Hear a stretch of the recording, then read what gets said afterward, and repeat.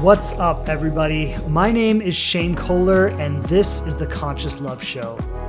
Thanks so much for joining me here, where each week I'm sharing true-to-life insights and experiences from my journey and how I've created the loving and committed partnership I have today.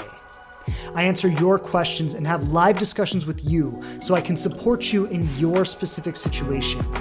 And I bring in experts and people who know their stuff so we can all learn from their perspectives.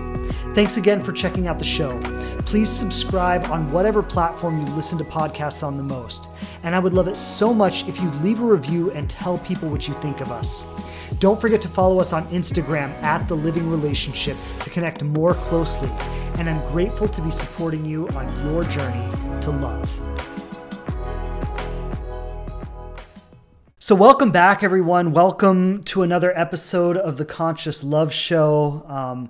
As always, it's a pleasure to be here.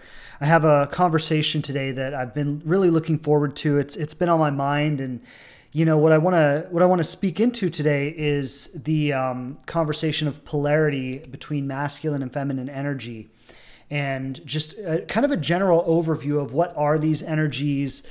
What are what are these things? How do they work? How do they operate? Why are they important? What do they mean? Last week on the podcast, I had a conversation with a dear friend and mentor of mine named Liz Haber, who's just an incredible woman, incredible teacher. She's been a coach and a mentor of mine for a lot of years. And I had a conversation with her about embodying feminine energy to attract a masculine partner. And if you haven't caught that episode, it was a really great episode we did. Excellent conversation. Liz is brilliant. I was just telling everybody on Instagram with me that if you haven't had an opportunity to experience Liz yet or get to know her or learn from her, it's definitely a treat. So I would definitely say go check out that episode and soak up some of her wisdom and all the stuff she has to share, because it's really always amazing anytime I get to talk with her. But in today's episode, I wanted to speak less about embodying feminine energy, which is something that I don't necessarily think I'm an expert in, but I wanted to talk more about the polarity of masculine and feminine energy, and what does this mean in dating? What does it mean in a relationship? And this has been like quite a trending topic in recent, I'd say this year and last year. I've seen it becoming more and more popular, where more and more people are talking about this idea of polarity, this idea of masculine and feminine energy. And this is something that, I used to sit in trainings when I was getting my education, 10 years ago. And it was something that used to be talked about. And I've always heard it maybe a little bit different than the way it's presented in the media now. So I think I have a unique perspective to offer on this conversation. And if we want to just start by, exploring this, well, what is masculine and feminine energy? What does that even mean? When we talk about polarity, what is polarity? How to create polarity, why to create polarity. So I want to just unpack some of these questions. And masculine and feminine energy, if we're just to start with what is it, it's, kind of the building block or the building blocks of the universe. So we could say in the beginning, there was one, and this was the source. This was in quantum physics, they talk about a singularity. They talk about, in the beginning there was one, and the one split itself into two, and then there were three, and then the progression just kind of followed that. But so if we could say the one split itself into two, so you could call that God or source or whatever you want to call that thing that started us all, the thing that started the universe, the thing that started creation. But there was this singularity, or this one entity in which everything that would ever exist in the universe was contained. And in science, they call it the Big Bang, where this one singularity, enough energy had built up inside of it that it exploded outward, and that was the Big Bang. And then planets and life started to come into being. But when this one source, this one origin point of life in the universe, split itself, we could say it split itself into masculine and feminine energy, right? And then these became the two building blocks of the universe. And life is made up of the different combinations of this energy. And this is where we get gender from. We have men and women, which are, physiological expressions of masculine and feminine energy. And of course, and it's important, especially in this day and age, to talk about how, we also have men, like physical males, that have predominantly feminine energy in them, right? We also have women, physical females, that predominantly have masculine energy in them. And we have, people who maybe have so much feminine or so much masculine energy that they actually want to change their gender to feel like their body reflects more of what's on the inside, right? So it's not necessarily about gender, because these energies exist in all of us, and we all have both in us, right? We all have masculine energy in us. We all have feminine energy in us. And that's whether you're a male or a female. It doesn't matter. We all have both. But we tend to predominate in one. And so if you have, for example, a man who might predominate in feminine energy, well, that might be a very effeminate man. Maybe he is gay, or maybe he's not gay. Maybe he's just a very feminine guy. And then you might have women who also dominate in masculine energy. And it's kind of obvious what that looks like. We've all seen women who express that way. But traditionally, and the way it pertains to probably most of the people who are listening to this conversation is that, women are going to be predominantly feminine energetically, and men are going to be predominantly masculine energetically. And I want to say, for anyone who is maybe in a gay relationship, or anyone who might be trans, or anyone who, might be on that spectrum in some way, this conversation absolutely applies, because these energies exist in all of us, and they shape how we relate. They shape our lives. They shape how we feel. They shape how we experience ourselves, how we experience other people. So it definitely is relevant for all people. But the way I'm going to have this conversation, or the way I'm going to frame this conversation, just for simplicity's sake, and just so we can really understand the way we're going to talk about it without getting it too complicated, or without going into every nuance of the conversation, we're going to talk about it. Whereas when we speak about men, we're going to speak about being predominantly masculine in their energy. When we speak about women, we'll speak about being predominantly feminine in their energy. And so anyone who may not personally express that way, you'll need to be able to take the underlying principles here that we're talking about and find out how they relate to you in your life and your experience, right? So if you're maybe a woman who is very masculine, or a man who is more feminine, or maybe you're gay, or maybe you're, in that domain in any respect, you'll need to take these principles and figure out how they apply to you and your situation. And when there is a masculine presence and a feminine presence, and each of these are strongly grounded in that presence, right? Be it masculine or feminine, there's a certain magnetism that exists between them. There's a certain polarity that exists between them. So if we're going to talk about a man strongly in his masculine and a woman strongly in her feminine, there's going to be a certain magnetism that exists there. There's going to be a certain energetic connection where it's not about they even need to talk, or they even need to know each other, really. This is like, a lot of times this is how, that kind of attraction at first sight happens. It's actually an energetic thing. And I've often said that I don't think what we call physical attraction, I don't really think it's about how someone looks. I think it's about the energetic vibrational signature that they put off, and how that interacts with our energetic vibrational signature. And when we experience that with someone, when we experience that kind of syncing up of our vibrational states, or our energetic states, and they kind of lock into each other and they connect.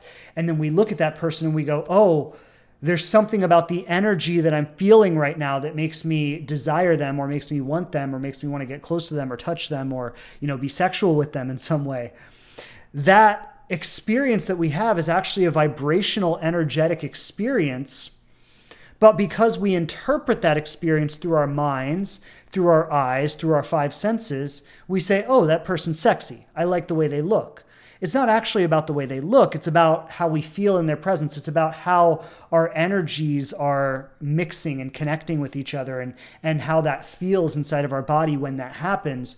And that makes us go like, oh, I like the way that person looks. But it's actually not really about how they look, because there might be someone else who might look similar, but you don't have that same attraction to them. And so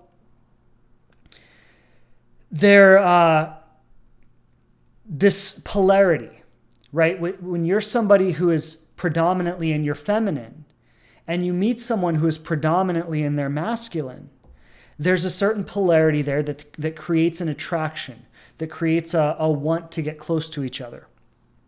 But now I think that something that's important to discuss here is that there is a healthy masculine and a healthy feminine. And there is also a toxic masculine and a toxic feminine.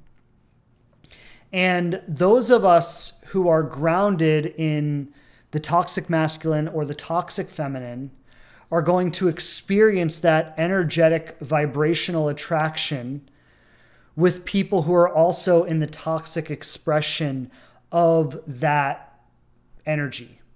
Right? So let's talk about just a couple of things of how do masculine and feminine energy look? What are some of the qualities or characteristics that represent those energies? And then how do they look in a toxic representation, and how do they look in a healthy representation? So masculine energy, to start there, is very focused, very directed. And those of you who have, maybe been a part of this conversation or heard this before, you've probably heard this, right? Masculine energy is focused, it's directed. I've seen women post like memes and stuff, which always crack me up because they're like, if you send a man a text message and you ask him 3 questions, he's only going to answer the first one. And I always like crack up when I see that, because like that has literally happened with like me and my wife. She'll send me a text message with 3 questions in it. I'll read it far enough to get to the first question. I'll answer the first question and then think I'm done, and not even realizing that there were 2 more questions there. Now, why does that happen, right? Well, because that's how masculine energy works. Masculine energy is very focused. It's very directed. One of the best people who teaches this conversation, her name is Alison Armstrong. And she's a woman who has spent her life studying the differences between men and women, studying masculine and feminine energy, studying how, different energies show up in different genders. And she's put together an incredible body of work around this stuff. But she has a book called Understanding Men and also a book called Understanding Women. And I've read both of them. They're both fantastic books. Because what she does is she just really breaks down some of these like fundamental differences in how we think, how we approach situations, how we operate. And it's actually hilarious. Like it just makes you laugh when you actually see like the way she lays all of this out. And it's just like so funny. Like, oh yeah, I've been experiencing this my whole life. I never realized why it was happening. I never realized that it was a difference between men and women. And sometimes we even get pissed off or annoyed about it. But it's like when you understand like this is just the nature of humans and how we operate and how we, are in relationship with each other, and the differences between masculine and feminine energy. It's really cool to see it. And it's actually funny to like see, oh yeah, I've been doing that my whole life. I never realized it's just because I'm a man. Right. But, so anyway, the masculine energy is very directed. And what Alison Armstrong says about it is men listen from 2 places. They listen from what's the point or what's the problem. Right. So, when a woman is sharing, and this is something that, often happens with me and my wife, she'll come home from work or from her day or whatever she was doing, and she'll just be sharing. She'll just be kind of unloading what has happened for her, what she saw, what she experienced, what she did, what she thought about, what she felt. Like she's just, whatever's on her heart, whatever's on her mind, she's just releasing it. She's just unloading it. And me, I'm sitting here going, what's the point and what's the problem? Right. And then, I don't do this so much anymore because I've learned better. But, back in the early days and it would sometimes even lead to frustration because she would just be unloading all this stuff and there is no point and there is no problem. It's just simply her expressing herself in our relationship. But I'm sitting here sometimes even getting frustrated because I'm not getting the point. Why are you telling me this? I'm not understanding. I feel like I'm missing something. Right? So this is like a fundamental difference between masculine and feminine energy, where the masculine energy is like looking for the point, is looking for the problem, is looking for where's the problem and how can I fix it? What's the solution? I have a goal. I have an objective, right? It's like, it's very much the military runs on masculine energy, right? The military is like, we have an objective, we have a goal, we've got to get in, we've got to do these 3 things, we've got to complete the mission, right? That is very masculine oriented. Alison Armstrong said this. It always cracked me up when, she says like when a man walks in the store to buy shoes, he's looking for shoes. And if he has a woman with him and they're walking through the aisles and the woman says, "Oh, well, this is a really nice shirt," the man says, "That's not shoes." Because he has an objective, he has a goal, he has a mission, right? I'm here to get shoes. Yeah, that's a nice shirt. I'm not here for a shirt. I'm here for shoes. It used to drive me crazy when I would go shopping with like my girlfriends in the past, and I would be there with a list to try to get something, and they'd be like, "Oh, look at this. They'd be like stopping in the aisles trying to like look at every little thing they see on the shelves, and it would be driving me crazy like we're on a time crunch here. We've got to get the shoes and get out, right?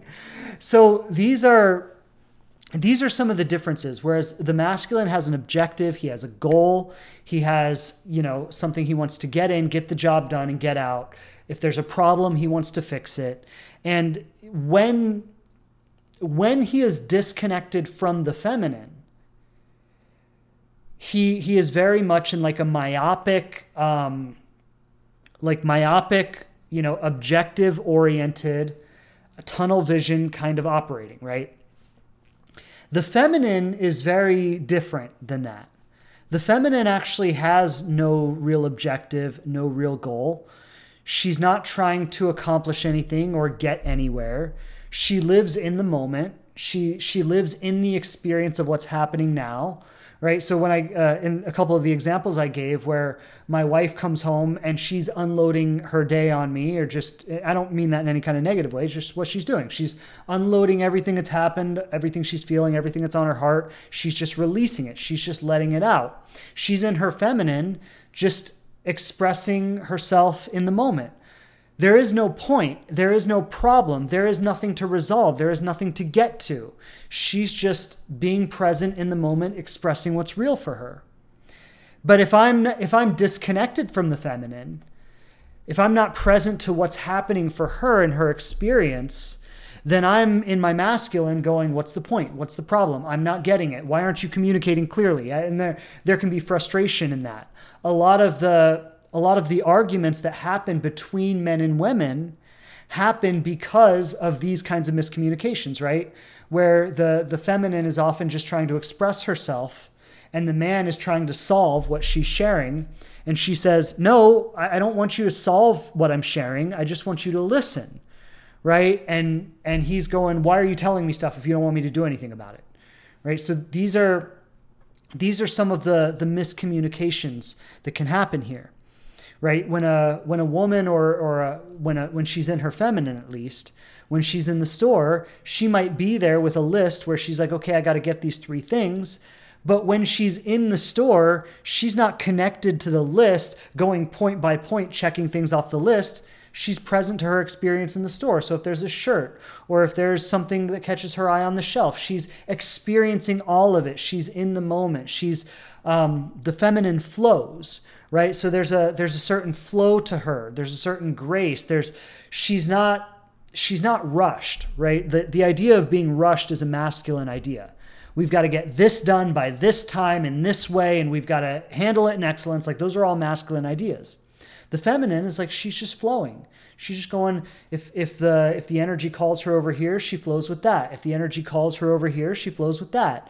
And she's just present to the experience in the moment. She's not in this objective of, what do I need to get done? What do I need to achieve? What needs to happen? Okay.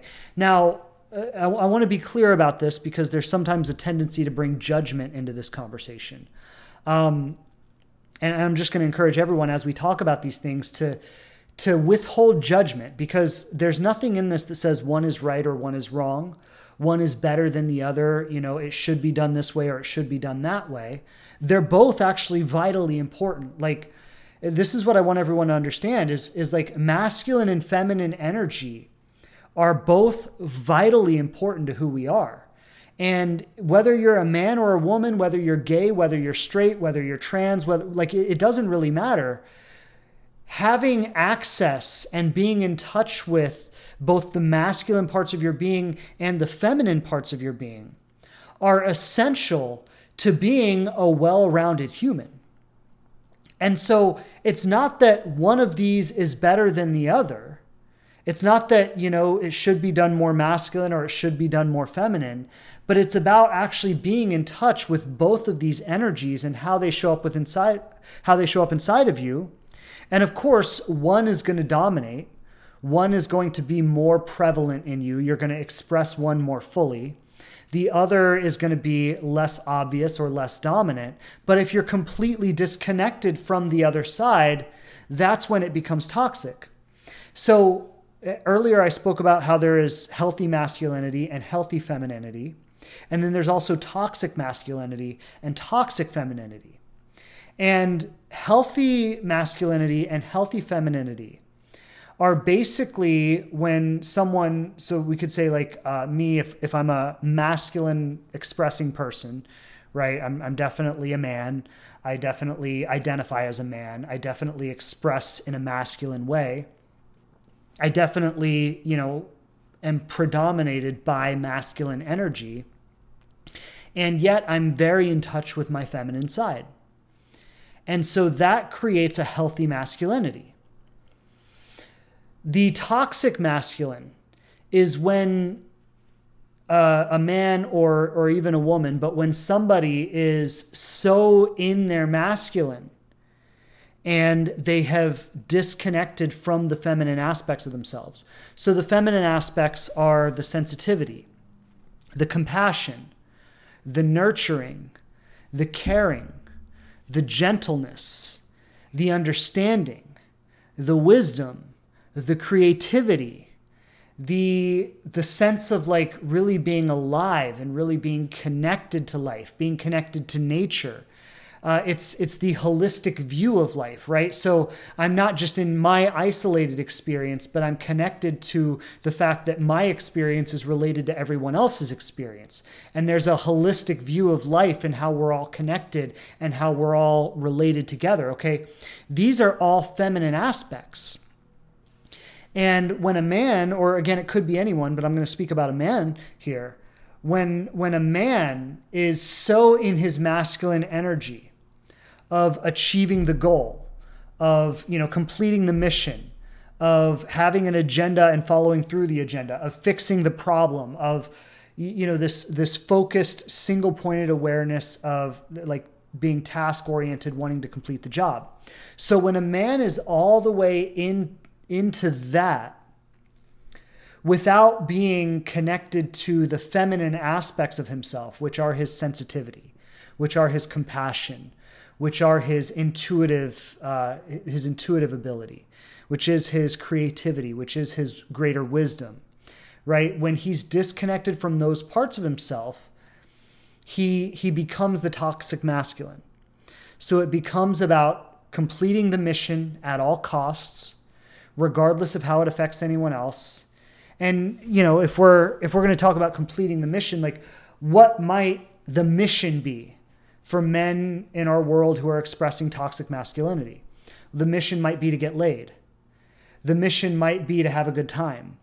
The mission might be to validate himself. The mission might be to get something he wants. The mission might be to achieve a certain goal. The mission might be to, right, anything along these lines. But when he is expressing in his toxic masculinity, he is going about achieving the goal or getting what he wants without any regard to how his actions or his approach is affecting anyone else. And if he were to tune that by being connected to his own feminine energy, he might have a lot of the same goals. He might have a lot of the same objectives. He might want to make money. He might want to have a successful career. He might want to get laid. He might, so he might have a lot of the same goals, the same things he wants to achieve. But if he were to be in touch with his feminine aspects, then he would also be connected to the holistic view of how him achieving his goals is related to everyone and everything else. And he would have to find a way of achieving those goals that would not hurt anyone, that would take into account his connectedness to everything. So he would be accessing that greater wisdom. He would be accessing that intuitive sense. He would be accessing that compassion, that connectedness, right? So toxic masculinity is actually healed by connecting to his feminine aspects. Now, there is a toxic feminine as well. The toxic feminine shows up with things like victimhood, with martyrdom, with complaining, with like nagging or badgering, with controlling and manipulating, right? So these are all aspects of the toxic feminine. The toxic feminine is, again, it could be anyone, because men definitely have the capacity to experience victimhood and complaining and, all these kinds of things. So it could be anyone, but if we're talking about a woman who's in her toxic feminine, the toxic feminine is we'll talk about it as though it's a woman who is disconnected from her masculine.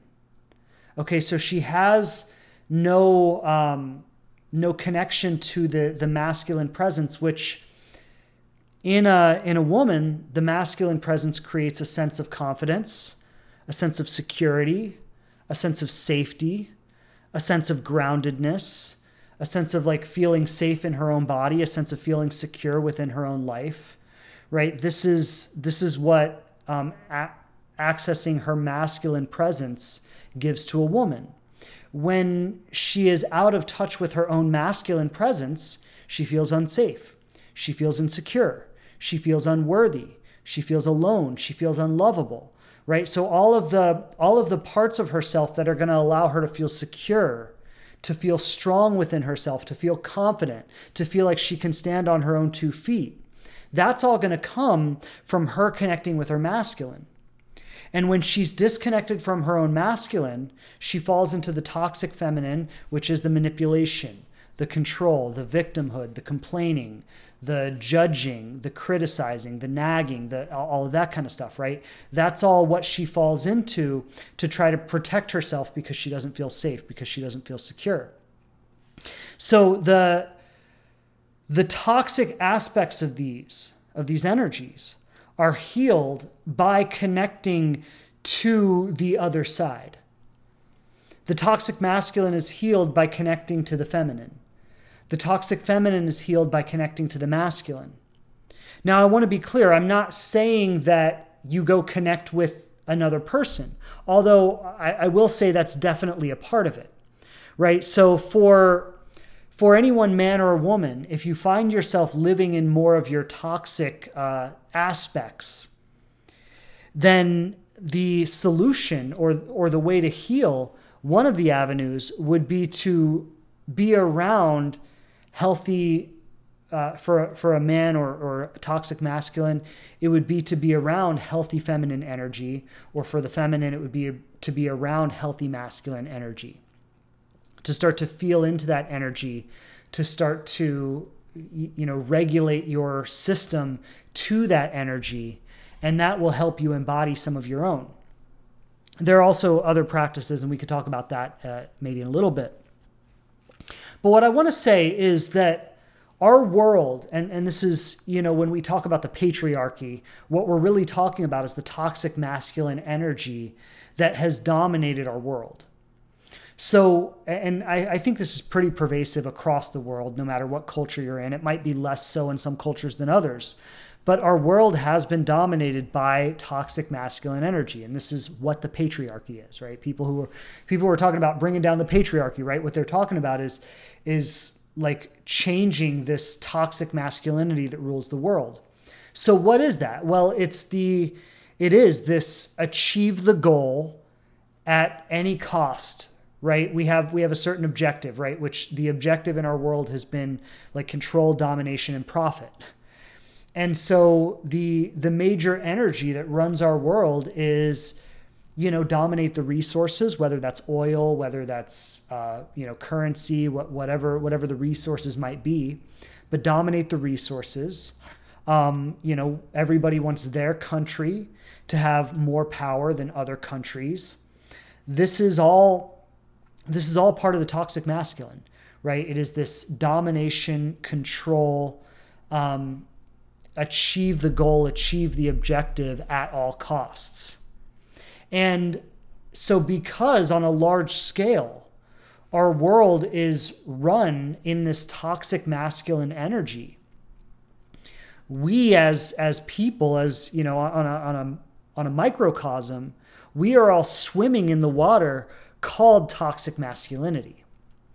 And so what happens as a result of this is, one, like everybody, men and women and everyone else, like all of us are to a degree living in that toxic masculine. It's culturally, it's woven into everything that we learn, everything that we are.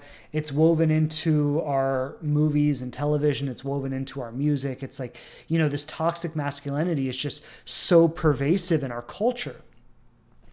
And the way that trickles down into our, the microcosm, into our personal lives is that, for the most part, we all live in a culture that places value on achievement. And so your worthiness is equated with what you do or what you produce, right? If you have a good job, you make a lot of money, you have a lot of things, you have a lot of success, your worthiness is equated with that. And if you don't have that, or, you're lower status in some way, then your worthiness is equated with that. And this is all symptomatic of toxic masculinity, right? This kind of equating worthiness to achievement. And you are what you do. This is all symptomatic of that, again, that toxic masculinity. And what we're really doing on the planet now, as we grow into a higher level of consciousness, is we're all growing into more of a validation of our feminine essence and learning to see that part of ourselves, acknowledge that, and value that. And this is for men and women both, right? We all need to kind of outgrow this toxic masculine mindset that has us live a life where, so much of the world dedicates the majority of their time to something that they don't even love. I mean, if you think about how tragic that is, like this is your life, which is your time, which is your energy, right? So your time is your energy. Like how you spend your time is what you give your life force energy to. And because of this toxic masculinity and the value systems that are established because of that, most of the people in the world are spending the majority of their time, the majority of their energy, the majority of their life force, giving it to something that they don't even love, something that's not even meaningful to them. And what this awakening, and I think COVID brought on this to a huge degree, this awakening of, when we were all forced to stay home and we were all forced to kind of rethink our lives and rethink what we were doing and how we were living.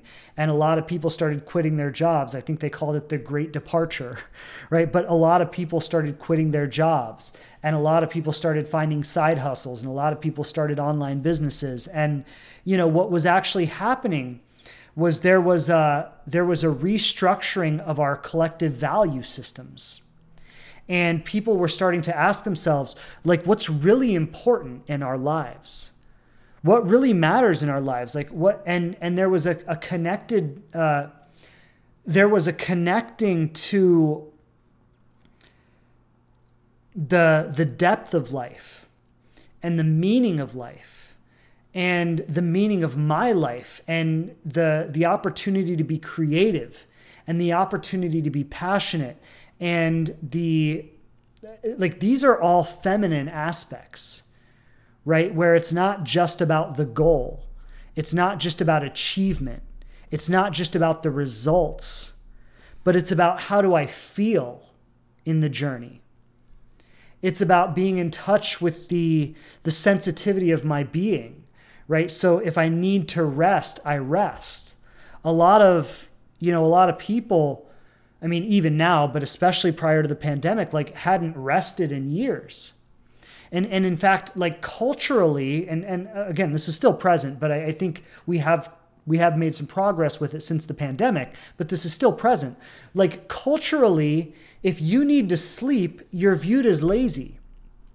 Sleep, which is one of our most fundamental needs, which like if you want to be happy and you want to be healthy and you want your body to work well and you want to think clearly and you want to feel good, you need adequate sleep. Like that's not even up for discussion, right? And I came from a world like when I grew up, and this was in personal development, right? This was in like transformational work, and people would kind of like poo-poo on sleep. And they'd be like, oh, I slept 6 hours in the last 3 days, like, and I'm doing just fine. And this was like, it was very much like this toxic masculine mindset of not caring for yourself, where self-care was kind of dismissed or undervalued. And what our awakening, our collective awakening as human beings is really about, is it's about blending the masculine energy that has dominated our world with the feminine energy that is lying dormant inside of us, which is the sensitivity, which is the creativity, which is the compassion, which is the understanding. And as we grow into this, as we balance these different energies within our collective and within our individual being, as we grow into this, what we're creating the opportunity for is for those who identify as masculine to really step into a strong, healthy masculine role, right? So what does that look like? Well, that's the role of protector, provider, caretaker, supporter, right? The one who goes out and hunts all the food for the tribe and brings it back and cooks it and prepares it for everyone, right? Like that's the archetype of healthy masculine. And we're opening up the possibility for those who identify as feminine to step into more of that healthy feminine role. So what is that healthy feminine role? Well, that is as I've spoken about, the creativity, the nurturing, the compassion, the understanding, the connecting all things, the bringing all things together, the community aspect, the interconnectedness, the interrelatedness of everything. So I know I've talked about a lot. I've talked about kind of lofty ideas of how this all shows up on a global scale. And the reason I wanted to really speak into all of that was because I wanted you to have an overview of how these energies operate. Like I wanted you to get like the energetic dynamics, and I wanted you to understand these energetic dynamics. And if you can see the large scale patterns and the large scale qualities of these energies, then you can also connect the dots into how they show up in relationships. So I want to take some time now and just speak about how these energies show up in personal relationships. So the toxic, I want to say, like, how do I express this? It's like the toxic masculine and the toxic feminine, they kind of lend to each other. Like what'll happen is, if you are living in the toxic aspect of one of these energies, then what's going to happen is and it kind of goes without saying, but you're not stepping into the greatness of your being, right? You're not really expressing the potential greatness of your being. You're living in the smallest version of who you can be. So as we talked about earlier, the toxic masculine is like achieve the goal at all costs, get what I want regardless of how it impacts anyone else. So a lot of, the questions I get are, and my audience is mostly women. I do get questions from men as well, but a lot of the women who reach out to me are asking things like, why didn't he call, right? In some form or another, or why did he disappear? Or why did he ghost me? Or, after we hooked up, why didn't he want to see me again? Or, these are the kinds of questions that I get a lot of. And what it often is someone who's experiencing the toxic masculine, right? So what this is somebody who was out to get what he wanted, who was out to achieve the goal with no regard for how it was impacting anyone else, right? So that is the toxic masculine. So these guys who are out there in the world living in the toxic masculine, now, like, how did they become this? Well, this is the energy they were brought up in, right? And it's the energy that they have been taught in every aspect of their lives, not just about relationships. So young boys especially, and young girls are taught this too, but young boys especially are taught to compete. They're taught to be better than the other boys. They're taught, and again, like young boys and young girls are really cruel to each other. But there is a certain energy that boys are taught, which is about competition, which is about winning, which is about beating other people, which is, and then this is, when this is translated into our adult lives and this is translated into the business world, well, it makes perfect sense that we're making millions and millions of dollars while stripping the world of all the resources that it has to offer. It's a perfect translation to what we're taught as children and then how we embody that as adults. And how it shows up in dating or in relationships is that this boy who was raised being taught to compete, being taught to dominate, being taught to, achieve the goal regardless of consequence, being taught to deny his own needs and his own desires in favor of achieving the goal, right? So he might have needed to rest.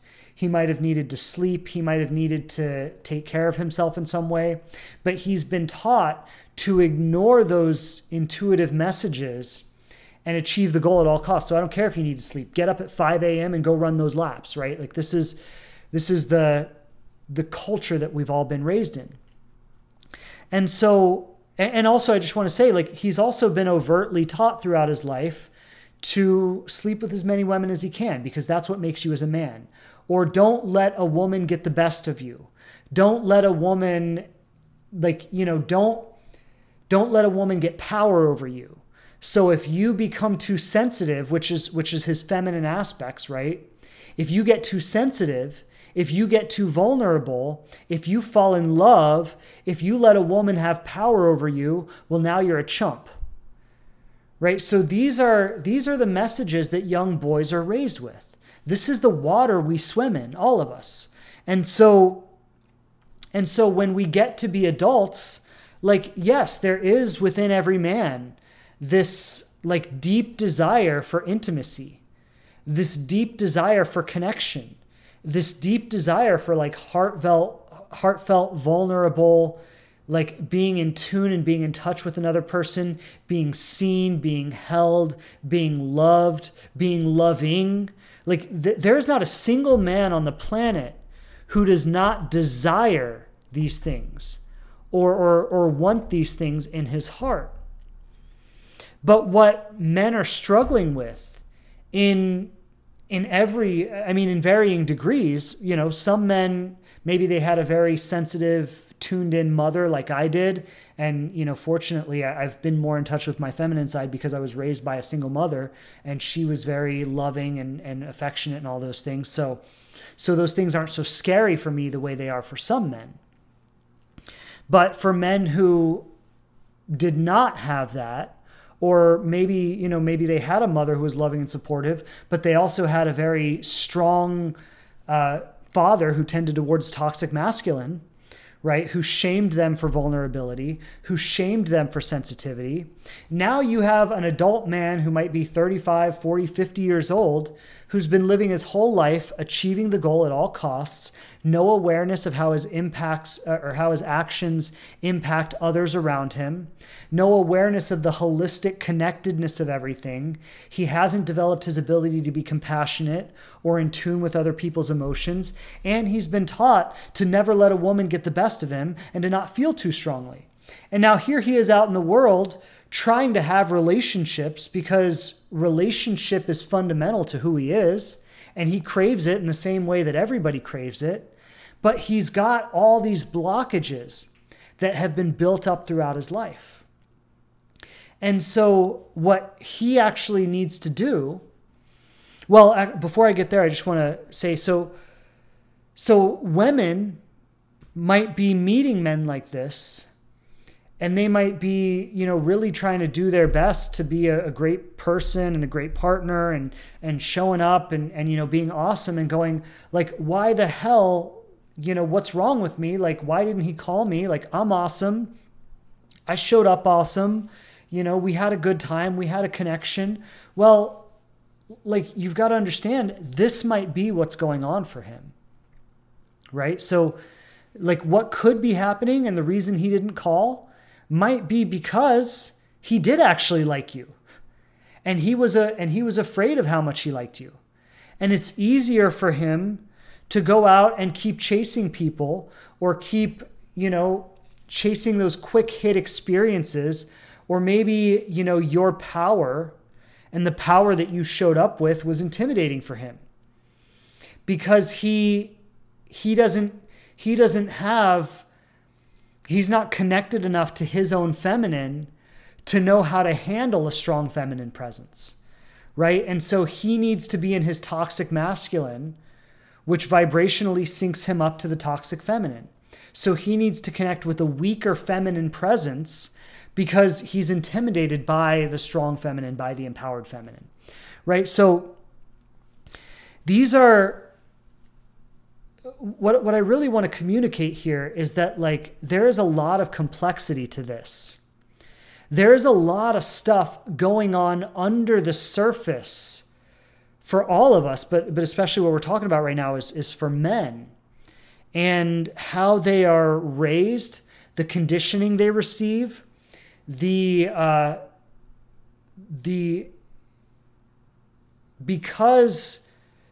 culturally men are taught that to be manly is to be the toxic masculine. It requires an incredible amount of courage on the part of a man to be willing to challenge that toxic masculinity, whereas all the men in his life might be living in that toxic masculinity. And he has to choose to get in tune with his feminine side. He has to choose to get in touch with his own sensitivity, his own vulnerability.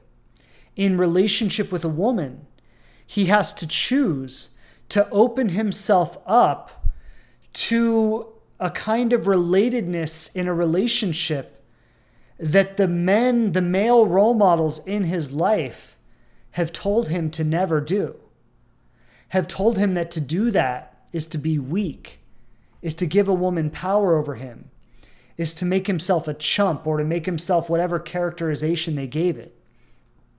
Right? And so this is the male journey, right? For men who identify as men is it is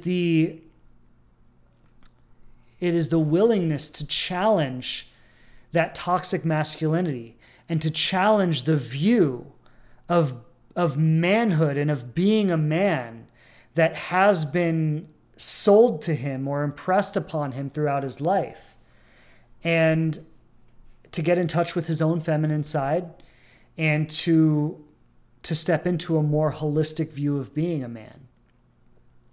So for women, it's, I would say, almost a little more complex than that, because women have not only toxic femininity, but they also have their own toxic masculinity because of being raised in a toxic masculine culture. So there's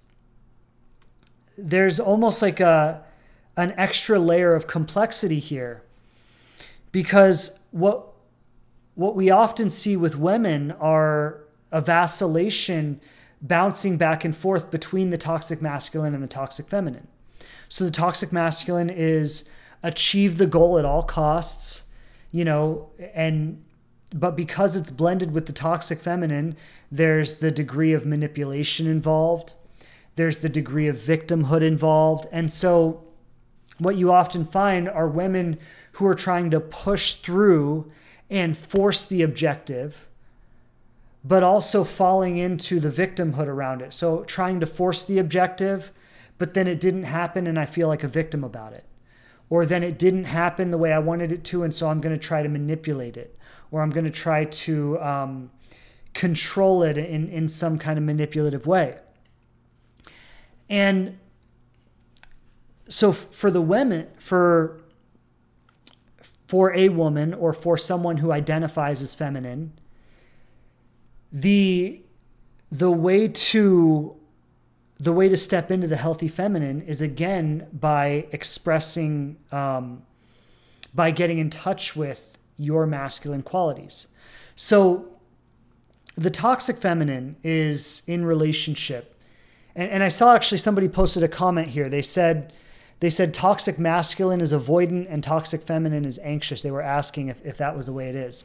And so when we talk about attachment styles, right, we have avoidant attachment and anxious attachment.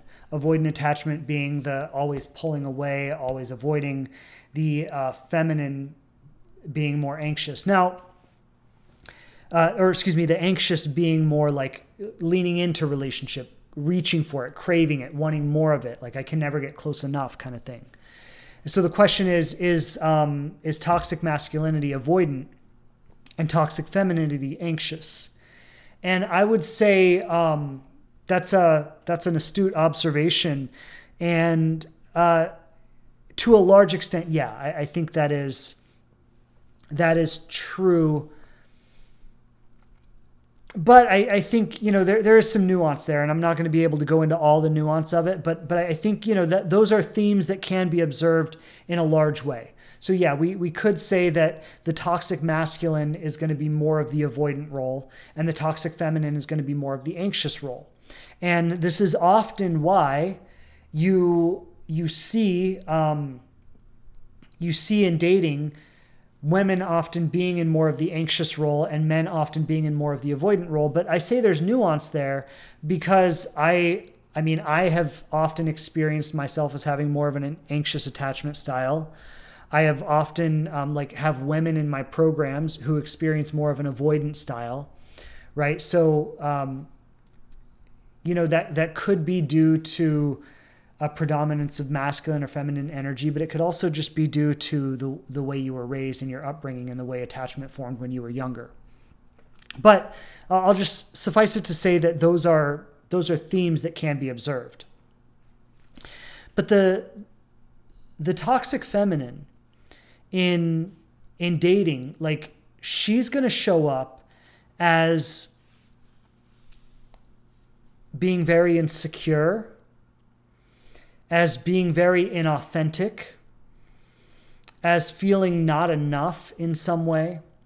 And so what she's going to do is try to present herself in some way other than how she is, as a form of manipulation to get what she wants, right? As an attempt to secure that safety for herself, right? So the toxic feminine is seeking a relationship with the masculine to make up for a sense of security that she doesn't feel within herself.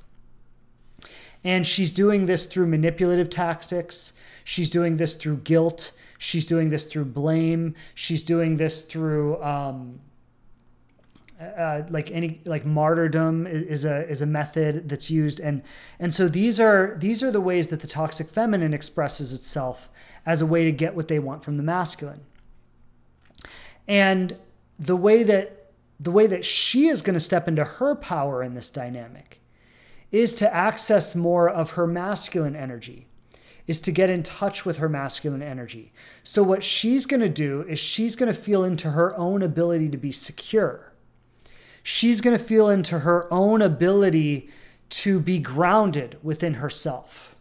She's going to connect to her own sense of worth in who she is, in what she has to offer, in the gifts that she has. So she's going to connect to the aspects of her being that she can find security with.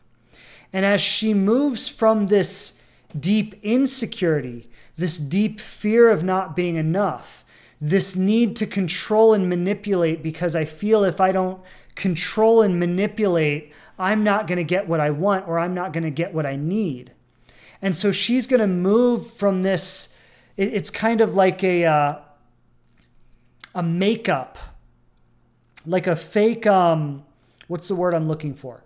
It's like it's an overcompensation, right? It's like, I'm not enough, so I'm going to make up for it by pretending to be something I'm not, by manipulating and controlling, by guilting, by being a victim, right? I'm going to use all of this toxicity to overcompensate for the aspects of me that I feel are not enough. Well, when I grow into that enoughness by being connected to my value, by being connected to what I offer, by being connected to the things that are amazing about me, by being connected to the aspects of myself that can hold change, right? So a relationship comes into my life and a relationship leaves my life. Well, there's a part of myself that can hold the change, right? So I don't need to try to avoid the change or hide from the change or run from the change or control the change. I can just hold the change as it moves through me, right? And this is where security is found. Now, these are all healthy masculine aspects, right? So by the toxic feminine connecting to the healthy masculine, which is the energy of being a protector, being a provider, being secure, being able to stand on my own 2 feet, being grounded in who I am. As the toxic feminine connects to the healthy masculine, she is able to move into her healthy feminine, right? Because now that she feels safe, she feels secure, she feels worthy, she feels valuable. She has built an identity around things that are secure and things that are value-based. Now she's let go of the need to manipulate, the need to control, the need to play the victim, the need to guilt, or the need to, nitpick or criticize or all that kind of stuff. And so she's now feeling secure enough to express her authenticity, which, this is the beautiful thing, like it is her femininity, right? It is these beautiful feminine qualities of being nurturing, of being loving, of being emotionally available, of being connected, of being intimate, of being connected to nature, of being wise, of being connected to the whole and something bigger than herself. And so what I also want to say about this is the toxic feminine is going to lock into the toxic masculine. Because the toxic feminine is essentially rooted in an insecurity, in a not feeling safe, not feeling secure, she's going to lock into a version of the masculine that reinforces that feeling of insecurity and not being enough, right? So this toxic feminine, rooted in insecurity, rooted in not enoughness, is going to vibrationally connect to the aspect of the masculine that reinforces that. So if you were with me at the beginning, or if you weren't, I'll just say it now, I said that when we say we're attracted to someone, right? When you meet someone and you feel that, we call it chemistry or attraction, or it's that, when there's something that is happening in the relatedness between you that makes you go, oh, I want to be closer to this person. I want to touch them. I want them to touch me. There's that, again, sexual attraction, chemistry, whatever you call it. When you feel that with someone, what is actually happening is you're connecting with them on an energetic level. It's their energy is speaking to your energy. And you're going like, ooh, I like the way this feels. And, we normally call that physical attraction. And I just, I always say, like, physical attraction in terms of language doesn't even scratch the surface of what that actually is. Like, that is a vibrational resonance that's happening. It is your core energy saying that this person is a vibrational match to who I believe I am. And that makes all the parts of you that get excited start firing up. And you go like, oh, I want to get close to this person because of the resonance that you feel with them. That's not physical attraction. I mean, when I hear physical attraction, I think like, oh, I like the way someone looks. I mean, I see people all the time that I go, wow, I find that person physically attractive. I like the way they look, but none of that stuff inside me gets going, right? Why? Because, yeah, I might like the way they look, but there's not a vibrational resonance there, okay? So when you are in the toxic feminine, which is rooted in an insecurity, a not enoughness, which causes you to want to manipulate, which causes you to want to control, which causes you to want to guilt and go into martyrdom and go, all these different things that we see in the toxic feminine, right? When you are in that energy, you are going to be attracted to the version of masculinity that reinforces that energy, which is the toxic version. Okay, so you're in your insecurity. He is in his avoidance, or his I can't be bothered, or his I'm going to get what I want with no regard for how it makes you feel, right? Like, I really want you to get how these two energies lock up, how they connect right now, right? Toxic masculine is take what I want, regardless of how it impacts anyone else, get my needs met, get my desires fulfilled, achieve my goals, achieve my agenda, right? That's toxic masculine without regard to how it impacts anyone else or how it affects anyone else. Toxic feminine is insecurity, unworthiness, not enough, manipulation, control, victimhood, all this kind of stuff, right? Like, can you see how these two are a perfect match for each other? The more he acts out in the toxic feminine, the more it exacerbates the toxic feminine. The more he takes what he wants with no regard for how it impacts you, the more you feel insecure, unworthy, the more you try to control, the more you try to manipulate, the more you try to, or the more you feel like a victim and you fall into victimhood, or why hasn't it happened for me? Or I'm never going to find my person. Why do I only attract the wrong people, right? So the more he acts in his toxic masculine, the more it validates and affirms the toxic feminine.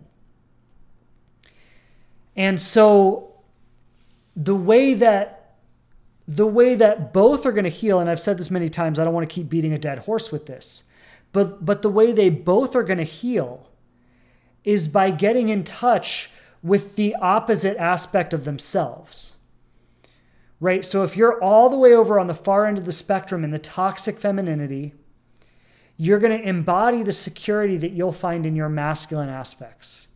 You're going to embody the groundedness and the ability to stand on your own 2 feet, to be secure in who you are, to acknowledge and recognize the gift that you are and the gifts that you offer and the value that you bring.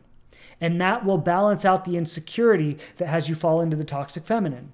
For him, it's going to be connecting to his sensitivity, connecting to his emotionality, connecting to his desire for intimacy, connecting to his desire to be vulnerable and to be deeply in relationship with another person and to be connected to something greater to himself and be connected to the holisticness of everything, right? How everything impacts each other and how it's all connected.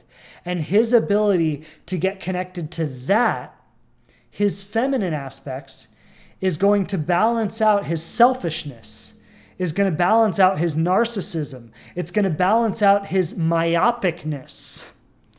And that's when he's going to embody that healthy masculine presence.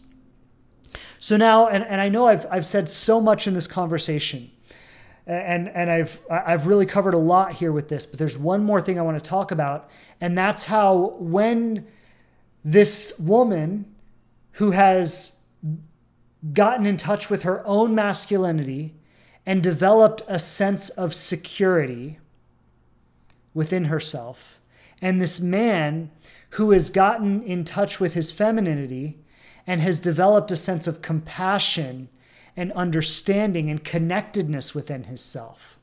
How do these two people relate with each other? Or how do they relate overall? Okay, well, first of all, when the woman who is grounded in her own masculinity and therefore has that sense of security within herself meets the toxic masculine, she loses interest. Why? Because she's not in her insecurity anymore, which means that she cannot vibrationally connect with somebody who is going to make her feel insecure about herself. Because she has become grounded in her own security, which is the masculine part of herself, she is now not vibrationally resonant with someone who is going to reinforce her insecurity. She is now vibrationally resonant with someone who is going to strengthen that security within herself. So what does that mean? That means that she's going to look for a partner who shows up consistent, who honors his word, who communicates clearly, who says what he wants, who lets her know that I want you and I'm going to pursue you and I'm going to show up for you and I'm going to be consistent and I'm going to text you and I'm going to call you and I'm going to plan dates for us and I'm going to do things that make you feel special. Why? Because and so now we'll flip to the other side, I, in my masculine, am connected to my feminine, which means I'm connected to my sensitivity. I'm connected to my empathy. I'm connected to how what I do affects other people. I'm connected to the holisticness of life and everything, which means I'm connected in our relationship, which means I'm connected to the fact that the things I say and the things I do and the choices I make have an impact on you, and that your happiness in this relationship is reflective of how I show up in this relationship, right? So me being connected to all those feminine aspects of myself is going to have me show up for you in this relationship in a way that is the provider, that is the protector, that is nurturing, that is connected, that is vulnerable, that is able to hold you, that is able to be there for you, that is able to be understanding and connected. So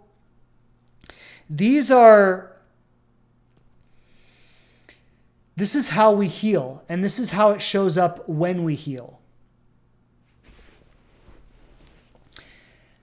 And so let me see, is there anything I missed? Well, one thing I said that the feminine, when she is rooted in her, or rooted isn't the right word, because, somebody who identifies feminine wants to be rooted in her feminine, but also connected to her masculine, right? So she's rooted in her feminine not president. She's rooted in her feminine presence. And she also has a connection with her masculine presence, right? Rooted in her feminine, connected to her masculine. He is rooted in his masculine, but connected to his feminine. Okay, so now when he experiences a woman who shows up in her toxic feminine, which is going to be, I'm trying to force you into a relationship. I'm pushing this, right? Because that's the insecurity, right? So when we try to push a relationship, or we try to, like not giving the relationship space to unfold, but trying to force an answer, that's all rooted in insecurity, right? I don't feel secure enough to let this relationship unfold, so I have to force an answer, right? So when he feels a woman doing those things, when he feels a woman who is, expressing that toxic femininity, whether it's pushing into a relationship, whether it's manipulation, whether it's game playing, if, playing hard to get one day and acting all in the next, or, like whatever it might be. But when he experiences that, he's going to lose interest because he is not vibrationally resonant with that kind of energy. He is not vibration, like that doesn't connect to him on his deepest levels, right? He's looking for a woman who is secure in who she is, who has that masculine groundedness, but is also deeply connected to her feminine and her authenticity, and is expressing, right? Is expressing that. So when these two find each other, when he rooted in his masculine presence, but connected to his femininity, she is rooted in her feminine essence, but also connected to her healthy masculine. There's a polarity that exists here. This is where that magnetic attraction happens. This is where it's like but not the kind of magnetism that happens between two toxic people, because there is a toxic polarity too, right? So this is a different kind of attraction where it's not like, and it feels different too, because it's not like, oh my God, I need you so much. Like almost this, when it's the toxic attraction, there's almost like a desperation in it. Like I need you. This kind of attraction is different. It's like, I don't need you. I am perfectly content where I am. You could come, you could go. Either one would be okay with me. But I do want you. And it's actually like, I'm not even afraid to say I want you. It's like, I want you. Can I have you? I mean, maybe not in those exact words, right? But like, I remember and I've often shared this story. I think I even shared it on the last podcast I did. But when first time my wife and I hung out and we spent a weekend together and we connected and we shared a kiss and we didn't have sex, but we stayed the night together and we snuggled and it was beautiful. And in that first time that we were together, that first weekend we spent together, and she walked me out to my car at the end of the night, and then I was going home, and she was going to get on a plane and go back to New Jersey, and I asked her, like, this is a great example of healthy masculine, right? Where I asked her, I said, so I just want to know, do you see this as more of a one-time thing, or is this something you would actually like to explore? Because I would like to explore this, right? So that's a great example of healthy masculine, like owning what I want, like making it clear, making it obvious. I'm not making her guess. I'm not, playing like hot and cold games, right? I'm just coming out and saying it. Like, this is what I want. Can I have it? Basically, right? It's basically what I said to her. I'm like, this is what I want. Can I have it? Boom. Just like healthy, strong masculine, being clear, being direct, going for the goal, right? I know what I want and I'm going for it, right? That's the healthy masculine. She responded in her healthy feminine, right? She's not playing hard to get. She's not bringing any kind of manipulations here. She's just simply being authentic about what's real for her. Yes, I would like to explore this. And then she showed up for that exploration, But I want to say this, she did not pursue me. Okay, so it was very clear that I pursued her. A lot of the time, I would be the one reaching out, but she would reciprocate, right? So when I would reach out, I always got an enthusiastic response. And I don't want to say that she never reached out, okay? Because she did. She would often just out of nowhere send me a picture, a selfie, or just say, how's your day going? Or plan a surprise or plan something special. So she would reach out from time to time, but she definitely let me do the pursuing. And there was definitely an energy in that like it was clear to me that if I didn't show up and make it obvious that I wanted this and that I was going to work for it, that she wasn't going to put all the work in. That if I didn't show up like I wanted this, that she was going to let it fail. But when I did show up like I wanted this, she rewarded that effort. And actually, this is what I'll end with this, and then I'll open up for some questions. But this is something that I remember my wife and I, this was actually right after our wedding. I'll share this. Fuck it. If this offends people, then they can just unfollow me or whatever, or stop listening to the podcast. But so this was right after our wedding. And if you know the story of our wedding was insane because our wedding got canceled, first of all, because it was literally scheduled for like 2 weeks after the shutdowns happened with the pandemic. So I think the shutdowns happened right before my birthday, which is March 27th. So they happened right before my birthday. And our wedding was scheduled for April 17th. Okay, so like literally just a few weeks. And so we had to cancel our wedding 2 weeks before. Then we made plans to elope to Montana like a couple months later with a group of friends. And we ended up having like this spontaneous wedding that just like came out of nowhere. We planned the whole thing in 2 weeks. We had some of our best friends there. And it was like this tiny little wedding out in the middle of Glacier Park in Montana in the mountains. It was the most beautiful setting I'd ever seen in my life. And our friends like showed up and they all brought decorations, and we rented a reception hall from this hotel. The hotel wasn't even open, but we convinced them to let us rent the reception hall. And like our friends came in and decorated, and we were able to get a caterer to cater the event. We had this beautiful wedding that just spontaneously occurred like in 2 weeks out of nowhere in the middle of a pandemic. It was like one of the most miraculous experiences of my life. But anyway, I digress there. Some of our friends, as our wedding gift, this shows you, who our friends are. Our friends brought us some certain plant medicine for as a wedding gift.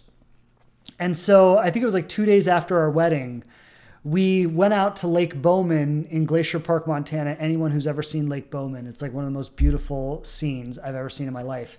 And we took the plant medicine. We spent like 4 hours, maybe 6 hours on the side of this lake, just sitting in front of the lake and the view and the mountains. And it was like one of the most beautiful experiences of my life. But then we're driving back, we're sitting by the lake for like 6 hours, and then we're driving back down, and we started talking about masculine and feminine polarity and these dynamics. And this is when we actually came up with this. So I told you all of this to get to this point, and this is what I'm going to end with, is this dynamic of challenge and reward. And this is something my wife and I came up with together. And this is how, what do I want to say? It's how you activate the energy to have a man pursue you. That's what I'll say. Now, it's so the dynamic is challenge and reward. And it's similar to what I was talking about earlier, right? So when my wife and I started dating, she challenged me. And when I say challenge, I know sometimes that word can be misinterpreted. She wasn't bitchy. She wasn't nasty. She wasn't harsh. She wasn't difficult. Okay. So Like when I say challenge, don't take it to mean those things. But what I mean is she wasn't easy. Okay, she was clear about who she was. She was clear about what she wanted. She frequently would challenge me to step up in our relationship. And it wasn't like, listen, you need to do this or I'm going to be out of here, blah, blah, blah. It wasn't like that. That's like totally bitchy and nasty. And my wife was never like that. But what she would do is she would have conversations with me sometimes. And she would say, this happened or that happened. And I'll share this example. I often share this example where she brought up to me one time about how I was traveling a lot for work at the time. And I would, be in North Carolina one day, in New York City the next day, in South Florida the next day. And, she was saying to me how it was concerning for her that I traveled for work because long term she wanted to have a family and she wanted to have kids. And she didn't want to end up in a situation where she would raise the kids by herself, right? And so she actually literally brought up this conversation, and it was within the first couple months of us dating. She brought up this conversation of, I just want to talk about how do you think we might handle that down the road if we end up getting there? How might we handle that? Because I'm really afraid to end up in a situation where we have a couple kids and I'm at home all the time with the kids and you're always gone. And that's not the kind of life I want to have. And so what she would do when I say she challenged me was she wasn't just like, yeah, whatever you want, it's all cool. Let's live life on your terms, right? She wasn't like that. She was like, no, I have terms too. I have things that are important for me. And I really want to find out if this relationship can meet my needs. If this is a relationship that I can be happy in long term. And if it's not, then I'm going to let this relationship go. And so this was how she challenged me. And she did this in many ways. And, I don't want to go on and on because we've been going for a while now. So I don't want to go on in all the different examples. But my point is that she wasn't easy. She didn't make this relationship easy for me. She challenged me. And what she was doing was she was finding out, and I commend her for this. I think it's amazing that she did this. She was finding out, are you going to be the man who can step up and provide the life I want to have? And not like I was going to provide it for her, like she wasn't a participating person in this. But she was challenging me to find out, are you going to be the man who's going to step up and co-create this life with me? Or are you going to be another little boy who's going to be a pain in the ass to me, right? Like that's what she was figuring out. And I commend her for that. And what I want to say, the other side of this is that when I would step up to one of her challenges, she would reward that effort. And it's not like a tit for tat. It's not like, okay, you did this, now I'm going to reward you with this. Okay, you did this, you get a cookie. I'm not a dog. She wasn't giving me a treat. Okay, it's not like that. But there was a certain energy in our relationship that the more I stepped in to being that masculine presence that she wanted to have in her life, the more she showed me how much she appreciated that. And the more she showed me how grateful she was in this relationship. And the more she found creative ways to show me how much me being that space in her life was appreciated. And so what there was this very natural, energetic dynamic in our relationship where she was calling me to pursue her. She was calling me to be the masculine presence that she wanted in her life. And the more I stepped into that, the more she rewarded that. The more she showed me how much she appreciated me being that for her. But she wasn't going to be the reward without first calling me into that challenge. And I think, this is something I see, and I coach a lot of women. And I see a lot of women will jump into a new relationship with someone, and men probably do this too. But I think it is more of a feminine aspect, where women will jump into a new relationship with someone and they will start rewarding when that person has not risen to any challenges, right? So I'm going to give you the best of me. I'm going to do this. I'm going to do that. I'm going to bend over backwards. I'm going to make myself available. I'm going to give you all my best without ever challenging you to step up and be that masculine presence for me. And that is when, a couple things can happen. Like, one, you open yourself up to just have someone take advantage of that. But two, you're not inviting him to pursue. And like, I'll just say there's something in the masculine consciousness in which the pursuing builds attraction. It builds value. It builds anticipation. It builds excitement. It plays into this masculine approach of work towards the goal, right? Which is, as I said, that is the masculine consciousness, right? It's work towards the goal. It's achieve the goal. It's get the job done. It's complete the mission, right? And so that's where I think this masculine need to pursue comes from. He doesn't really want it all.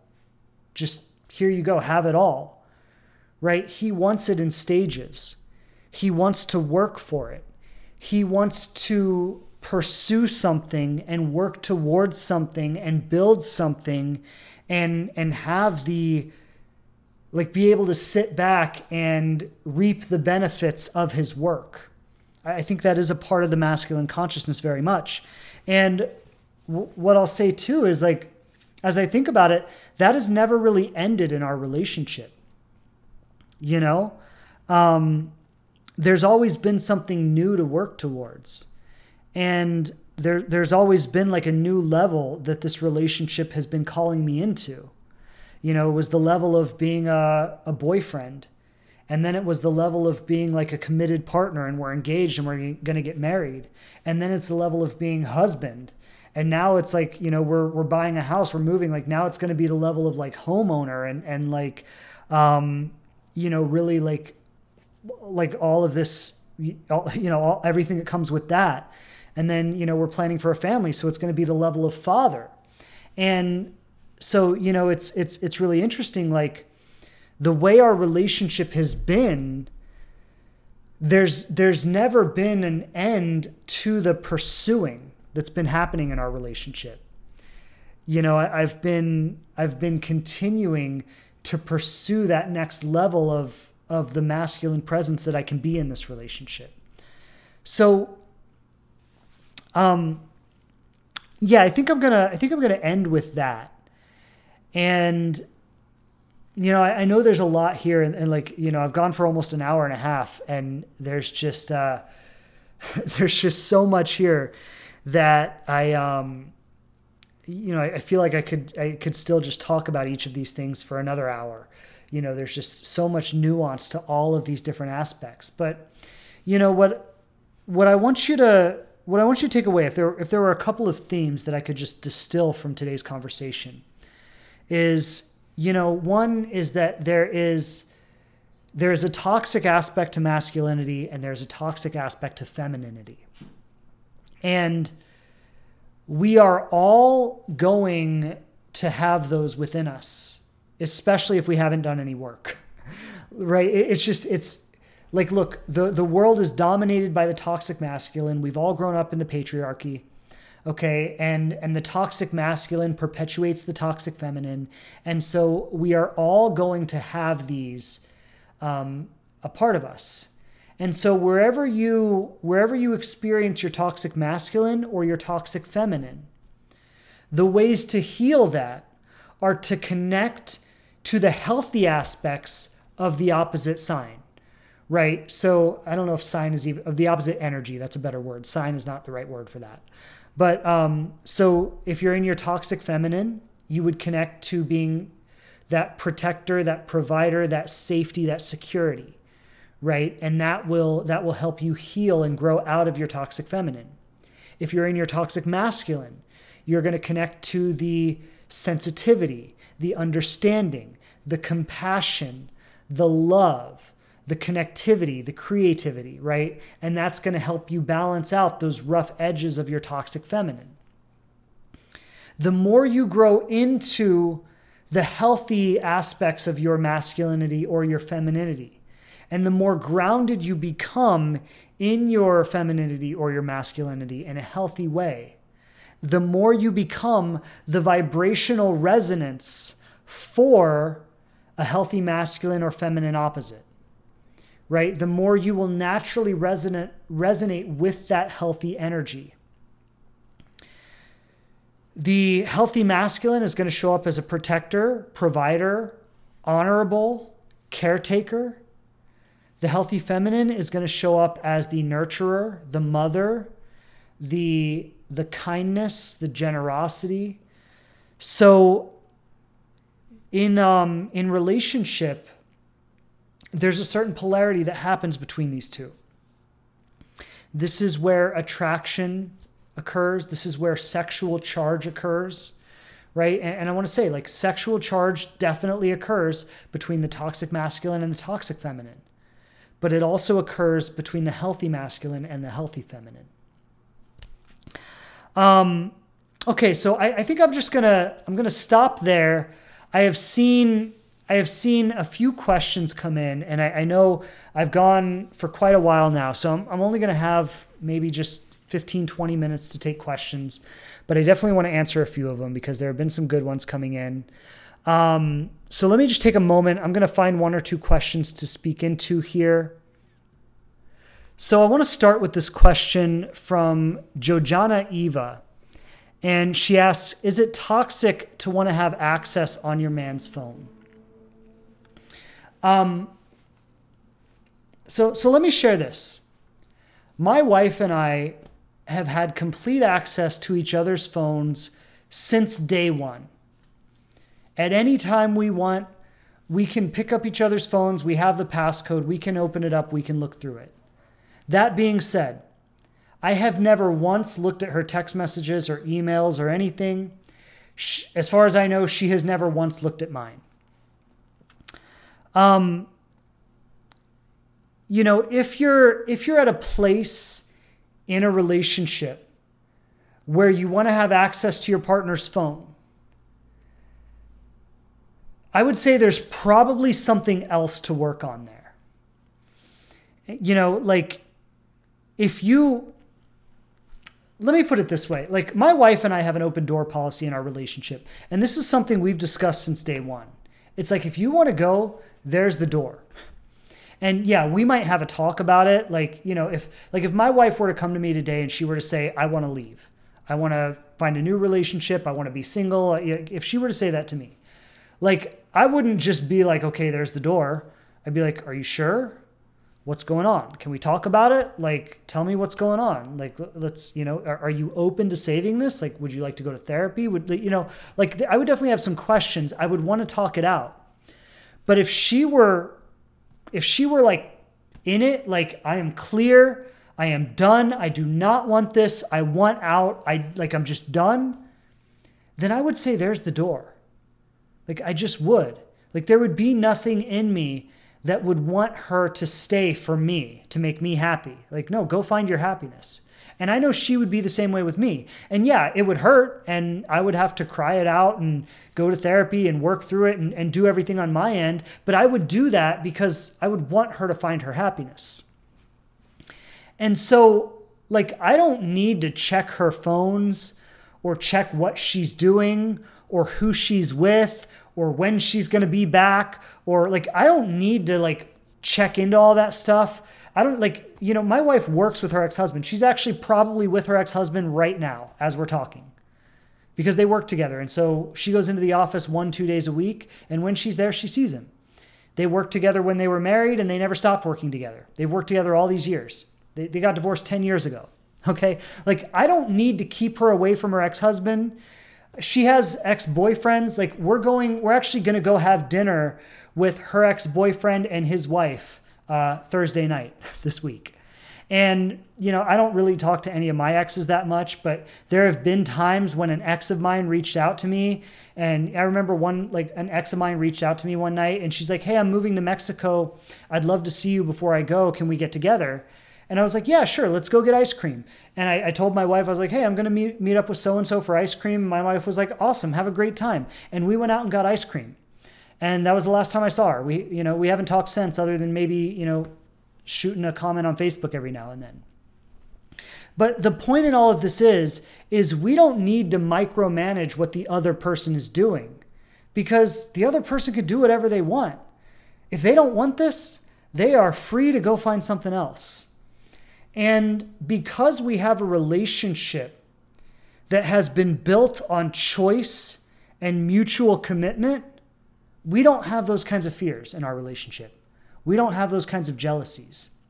And so if you're in a relationship where you have those kinds of fears and you have those kinds of jealousies, like, I have to assume one of two things. One, either your relationship is not built on the right foundation and you need to restructure your whole relationship, which is something you can do in therapy. So I would suggest getting a good therapist and restructuring this whole relationship.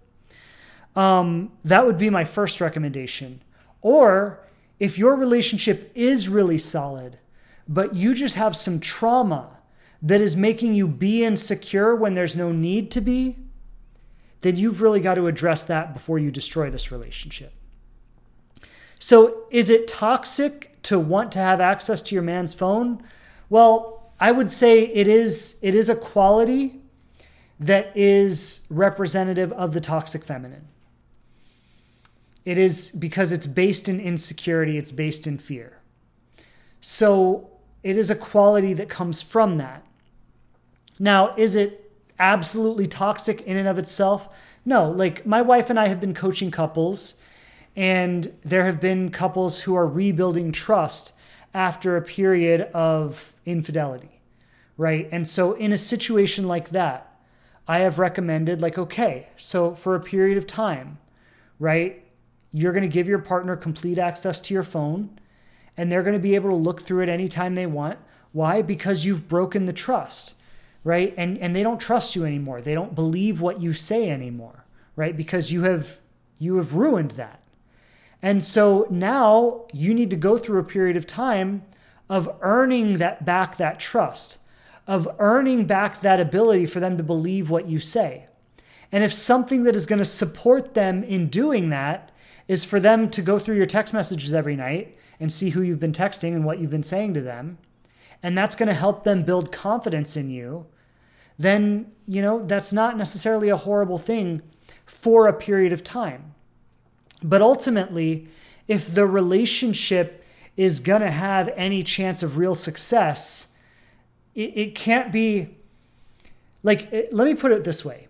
Any relationship that is going to have any chance of real success cannot be founded in you trying to control what the other person does or doesn't do. Like, at some point, you are going to need to trust, because, honestly, if they really want to do that, they can have a private messenger that's encrypted that you don't even know about, that's hidden on their phone somewhere, or they could have a second phone that they keep hidden from you, right? So, like, you wanting to go through their messages is just a Band-Aid. It's not a solution. If they really wanted to hide it, they would find a way. They would do it in their emails. They would do it so just, this is where you've got to be wise enough to see that if you need to control him, there's a bigger problem there. And I want to say the healthy, integrated feminine would not be trying to control who her man texts or when he texts him. She would be having the difficult conversations with him to find out if he's the kind of man who can provide the safety and security that she needs in a relationship. And she would be challenging him to step into being that man. And if he wasn't stepping into being that man, she would be getting ready to let him go. Right? So this is actually a great example of contrast, right? Toxic feminine, give me access to your phone, give me access to your emails. I'm going to call your exes. I'm going to tell them to stop calling you. I'm going to control and manipulate the situation. Toxic feminine versus healthy feminine is, I want to know if you're going to be the masculine presence who can make me feel safe and protected, who can make me feel honored, who can make me feel valued and appreciated. I'm going to challenge you to step up and be that masculine presence for me. And if you're not going to do that, then I'm going to get ready to let go of this relationship. So those are like, actually, that's a really great example of contrast between healthy feminine and toxic feminine. So thank you for the question. Beautiful question. And just sending you so much love. Okay, question from Jojo NV7. Thank you for the question, Jojo. She says, how can we meet these men? And I want to speak into this one because, I will say that ladies, you have maybe slightly more of a challenge here. And I don't think, it's like some people, especially on social media, go around saying there are no good men out there. All men are narcissists. All men are toxic. It's not true. Okay. I mean, I did an interview series, which actually I should put this up for sale one of these days, but I did an interview series, a couple years ago where I interviewed 20 honorable and committed men to find out how they committed, why they committed, when they committed, what made them commit, to hear their journey of, really healing their toxic masculinity and becoming ready to commit to a feminine partner. Right. So I want to say, I put together a list of 30, 40 men before I even did the interviews of men I would just want to interview on this. And I reached out to friends and I said, hey, do you know somebody who would be good for this project? And I got recommendations from friends. And what I want to say is there are so many good, honorable men in the world. But I also want to say that the world is dominated by the patriarchy. Toxic masculinity is the pervasive energy that rules the world. And there is a very, very strong presence of toxic masculinity on the planet. So I do want to acknowledge that, ladies, I don't think it's to the extent of there are no good men out there. It's impossible. No, I mean, I hear it all the time from women I'm coaching where I met a man and he's in AA. And, he might be in his 50s and, he's in AA and he's been in recovery for 10 years and he's turned his life around and he's really working on being a positive masculine force in the world. Right. Or here's this guy who, runs a men's group and, and he's, so I hear these things all the time. And these men really are out there. But the question is, where can we meet them? Right. And what I want to say is dating apps are probably not the place where you're going to meet them. Now you might there are a handful of these men on dating apps and you can meet them there because they're having a hard time with it just like everyone else is. But what I want to say is the men who are living in a healthy masculine energy and are working at being a healthy masculine force in the world are usually, living by the masculine rule of accomplish the mission, get the job done, right? Accomplish the goal. They are usually living that purpose in the world, right? So whether they're doing it with their children, if they have children, whether they're doing it by running a men's group, whether they're in AA and they sponsor people, whether they are have a career that is really meaningful to them and they're dedicated to their career. Whether they're, traveling and exploring and doing things, but whatever they're doing, whether they're, training animals or training people or into fitness or, but the point is that a man who is grounded in his healthy masculine is also connected to his purpose. And so, whereas, men who are more in their toxic masculinity tend to not have that much going on. Maybe they work their little job or they do their little things that they do, but they have a lot of free time to sit and be on dating apps and hook up with random girls. And, I had a guy hire me to coach him who, he actually hired me because he was ready to start healing his toxic masculinity. And he told me that for the last 40 years, not 40 years, 20 years, all he had really done was sat by his pool, invested money, and invited girls from dating apps over to hook up with him. And he'd been hooking up with a different girl every couple weeks for the last 20 years and just sitting by his pool, getting drunk and hanging out, right? So men who are living in their toxic masculine often have a lot of time to sit on dating apps and fool around with random girls and, live that kind of life. Men who are grounded in their healthy masculine are often very engaged with their purpose in the world. Again, whether that's their career, whether that's their children, whether they're out being connected to nature, whether they're traveling the world, whether they're running a men's group, whether they're in AA, all the different ways this could show up, but they're usually connected to a purpose and they're usually living that purpose, which is why dating apps are not the best place to meet them. And so this is the recommendation I always make when people ask, where can I meet good men? Or even when men ask, where can I meet a partner? Go out in the world where people are living their purpose and be in those environments. And, something I would say is be doing that yourself. So I talk about, my wife and I, how we met. We met in a personal development seminar.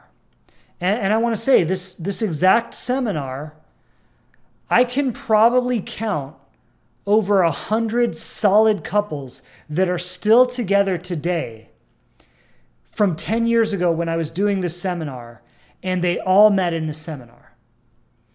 I remember my buddy saying to me, man, this is a buddy who also met his wife in this program. We both met our wives in this program. And he said to me, man, if you can't meet someone here, you just better give up altogether because it doesn't get better than this. But why was it that way? Right? We've got to ask, well, why was it that way? It was a collective of people who were coming together to work on themselves.